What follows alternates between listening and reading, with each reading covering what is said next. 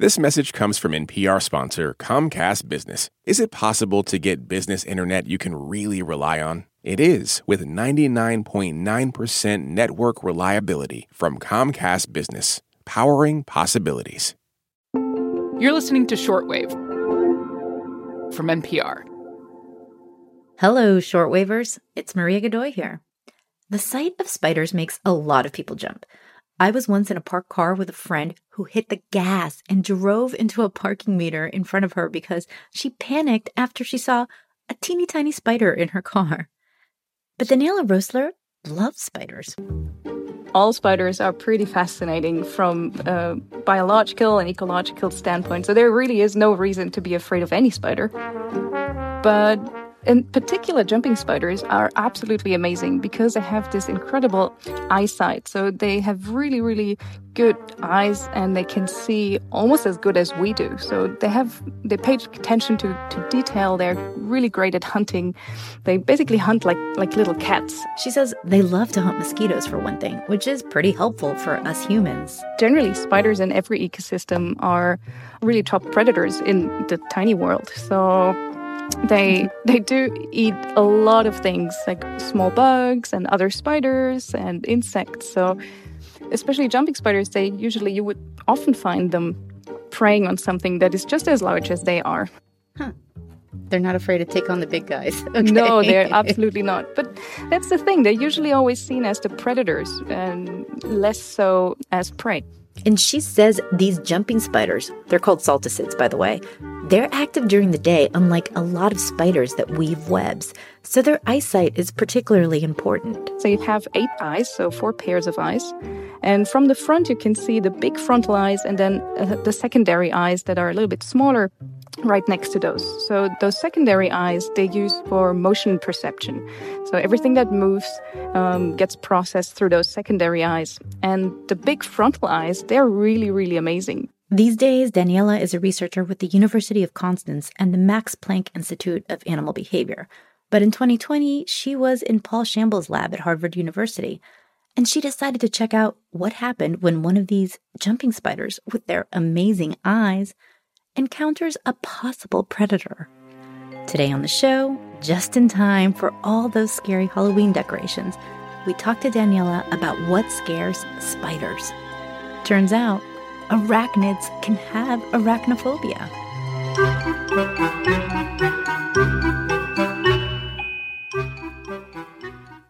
This message comes from EarthX. This April, the EarthX 2024 Congress of Conferences is the sustainability summit you won't want to miss. 5 days of conferences covering the built environment, the natural environment, e-capital, oceans, and conservation. EarthX brings together business executives, nonprofits, and educators to engage in powerful conversations about energy, tech, media, and beyond for one important mission: protecting the planet. Please join them and register at earthx.org. Daniela, tell me about why jumping spiders are such a good animal to study, especially for this experiment. Well, first of all, it's really easy to go outside and just catch them, which is just great, especially because I used to work on frogs from the Brazilian Amazon, and nothing about that was easy. Absolutely nothing. They're also great for these behavioral experiments because you can really see what they're doing and you almost feel like you can see them thinking and making decisions. Interesting. And they're smart little creatures. Yes, exactly. They're very smart. One thing you talked about in your paper and your presentation on this experiment is that these spiders, we think of them as predators, but they can also be prey. Exactly, yes. And they become prey to other jumping spiders. So we regularly see this in the field. Or if you run out of vials in the field and you think, oh, I just put those 2 spiders together, you usually end up just having one. So they're cannibal spider cats. Got it. Yes. Okay. So what was the goal of this experiment? What were you trying to find out? It kind of came about by accident. Okay. I started my postdoc at Harvard, and they already started trying to make really nice, detailed 3D prints of spiders that are based on CT scans. So I printed the salt sit that we ended up using in these experiments and just put it in front of a spider more or less for fun to see, okay, what would happen. And that's how we observed this extremely robust behavior, that they would just immediately look at it and just back off and run away. It was just fascinating, and we really wanted to find out more. And what are the triggers? What are they paying attention to? So walk us through this, interesting little spider experiment. Okay, so the spider would be introduced to a little tiny start platform where it cannot really jump away from. Then there's a little gap of 1.5 centimeters towards another platform. And that's where we placed different objects to kind of force them to look at the object. And once they look at the object, they have to make a decision, do I jump across or not? And even after the jump, there's another decision of whether or not they would pass the object. Can you tell us what it was that you used? If I'm correct, you used a control that was just like a little black 3D printed sphere. Yes, exactly. And then you used dead spiders, like big old jumping spiders that are known predators, right? Yes, because we wanted to know if this behavior that we saw, this backward running away, if this was something that they just do for this 3D print, or whether that we actually created with the print something that resembles an actual predator. So we tested a large predator that co-occurs naturally with the spiders we tested. And we also tested a larger predator that they should have never, ever seen and encountered in their life, to get an understanding of whether experience has anything to do with the recognition or not. Well, so describe what happened. What did you find out? When they face these big, hairy, kind of icky. I know you love them, but sorry, they're not so attractive to me. Spiders, these big spiders. What did our jumping spider hero do? So amazingly, when they saw the jumping spider that our 3D print was based on, and they should have never seen before, they showed the exact same behavior. So they saw it, and really quickly, the moment when they see it is when they stop walking. You can see it, so they freeze, they don't move anymore, they look at it, and then within a couple seconds, they run away. And so we found the exact same behavior that we found towards the 3D print, and that was absolutely amazing. And they didn't do that for the control. So they were not afraid of a similar sized object. So something about the spiderness really freaks them out. Yeah, I watched the videos you made of these experiments, and the spiders did seem to be way more afraid of the 3D models with eyes. I wonder if my friend who hit the parking meter would be comforted by this. Spiders are scared of themselves too. Yes, I think we're giving people with arachnophobia a really good reason to connect with them, because now people have something in common. Like, no matter how much you hate them, now you have something in common. I'm gonna get in touch with my inner spider here. Yes. So I wonder, why do you think the jumping spider's reaction were so much stronger in some cases than others? Like, at one point, the spider is sort of backing away slowly, like you can see it maybe trying not to catch the attention of the predator spider. Yes. And then sometimes they move super quickly, like, scram, I gotta get out of here. Like, they're definitely scared. That's a really good question. It is quite possible that there's a lot of assessment of the risk in this moment. So they assess how big is that thing, how quick could it get to me, and then also knowing that motion really, really triggers what jumping spiders perceive, like moving away in this kind of choppy fashion and really slowly, maybe is also a strategy of not getting the attention from the predator.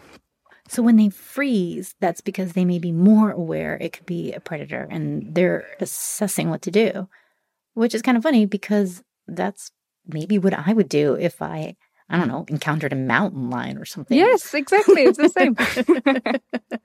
I mean, this is really about survival, so yes. Okay, I am connecting with the spiders now, I have to say. So these spiders, we've talked about the fact that we need them around, right, to keep the mosquitoes away, which is very important, among other things. That has me thinking, is it bad to put out fake spiders on Halloween? Like, what will it do to the real ones? Are we hurting them? Oh, well, yeah, maybe we're traumatizing. I have been asking myself if I've been traumatizing those spiders in my experiments.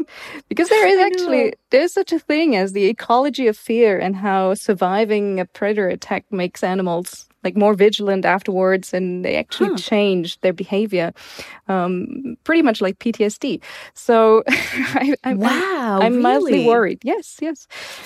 Of course, we do not know that for spiders. Like, all of this research is very vertebrate heavy. That's one of the many reasons why the findings of our research are so incredible, because all of these cognitive abilities and perceptual abilities that are so nuanced, it's really surprising for an invertebrate to be able to do these things. I'm a little worried my whole neighborhood is a trauma zone at this point, because there's like giant spiders out everywhere. We really get into Halloween. Spiders that are being placed out are really, really big. And also, I guess spiders for Halloween, those are usually those spiders that build webs. And one thing that we also found is that the eyes are very important. And as those web spiders don't really have very conspicuous round eyes, I might say they would not trigger the same behavior.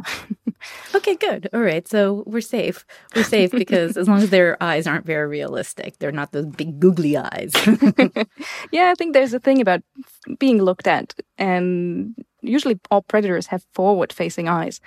And it's a thing we see repeatedly in nature that is being exploited, like butterflies that have these eye spots. Like eyes are scary. Being looked at is scary.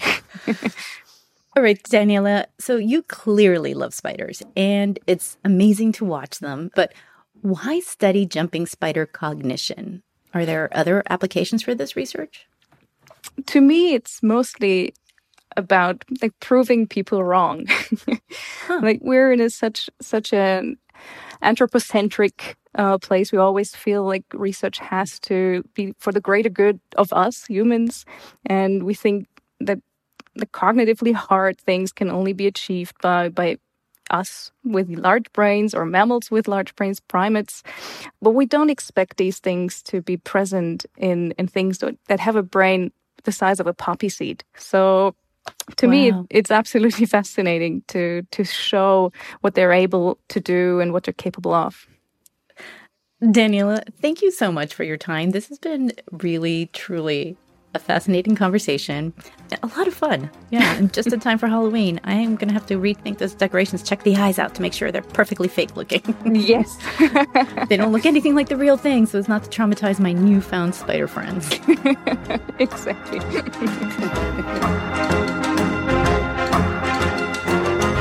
Daniela's research appears in the journal Functional Ecology. We'll have a link to her paper and the video of the spider experiment in the episode notes. This episode was produced by Eva Tesfaye and edited by Giselle Grayson. Margaret Serino checked the facts. Patrick Murray was our audio engineer. Thanks for listening to Shortwave, the daily science podcast from NPR. I'm Maria Godoy. Adios por ahora. Goodbye for now.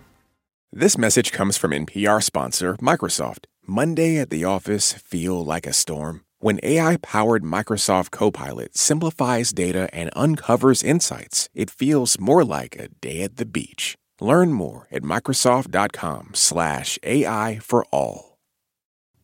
At this year's Oscars, Oppenheimer took home the award for Best Picture, Emma Stone and Robert Downey Jr. also picked up wins, and Ryan Gosling brought the Kenergy.